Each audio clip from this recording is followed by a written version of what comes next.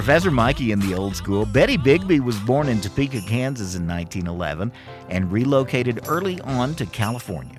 Her father was the leader of a brass band, but she learned the piano from her uncle. At 15, she married a banjo player named Hall, then divorced him after 10 years.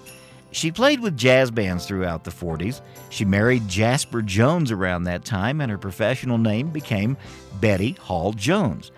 She recorded extensively for Capitol from 1947 to 1949.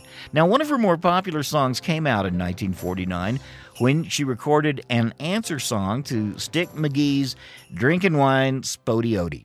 It's quite a song. Betty not only gives a thumbs up to beer and liquor and a thumbs down to vino, she foreshadows rap with a little talking blues.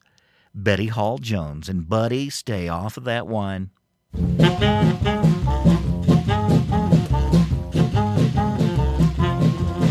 Now, drinking wine is an old thing. You've heard of the Queen, even the King of Egypt used to sip it now and then.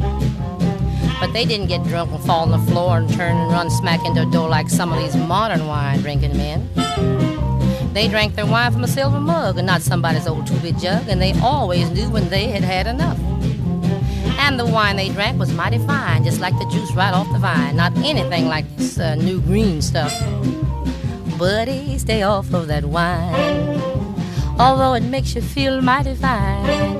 You can drink gin and beer, that's good. You can drink liquor aged in wood. But buddy, stay off of that wine. Now I saw a fella the other day mooching, everybody got in his way, and I could tell that that boy wasn't well. So I took him in a joint to buy him a drink, and I ordered a shot, and what do you think? That character up and ordered muscatel. I said, boy, you're gonna lose your mind if you keep on drinking that two-bit wine. You're gonna land up in the gutter as sure as, well.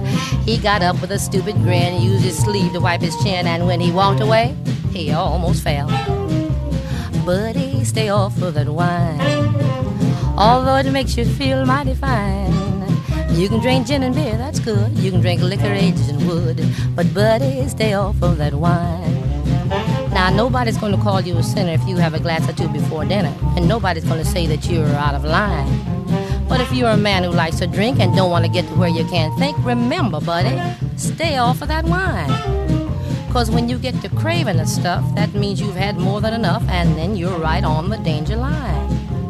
So when you start to buy a drink, stop, think, remember, buddy, stay off that wine. Buddy, stay off of that wine, although it makes you feel mighty fine. You can drink gin and beer, that's good. You can drink liquor aged in wood. But buddy, stay off of that wine. Now, if you don't want to hasten your recline to that little box of pine, remember, buddy, stay off that wine. That wine.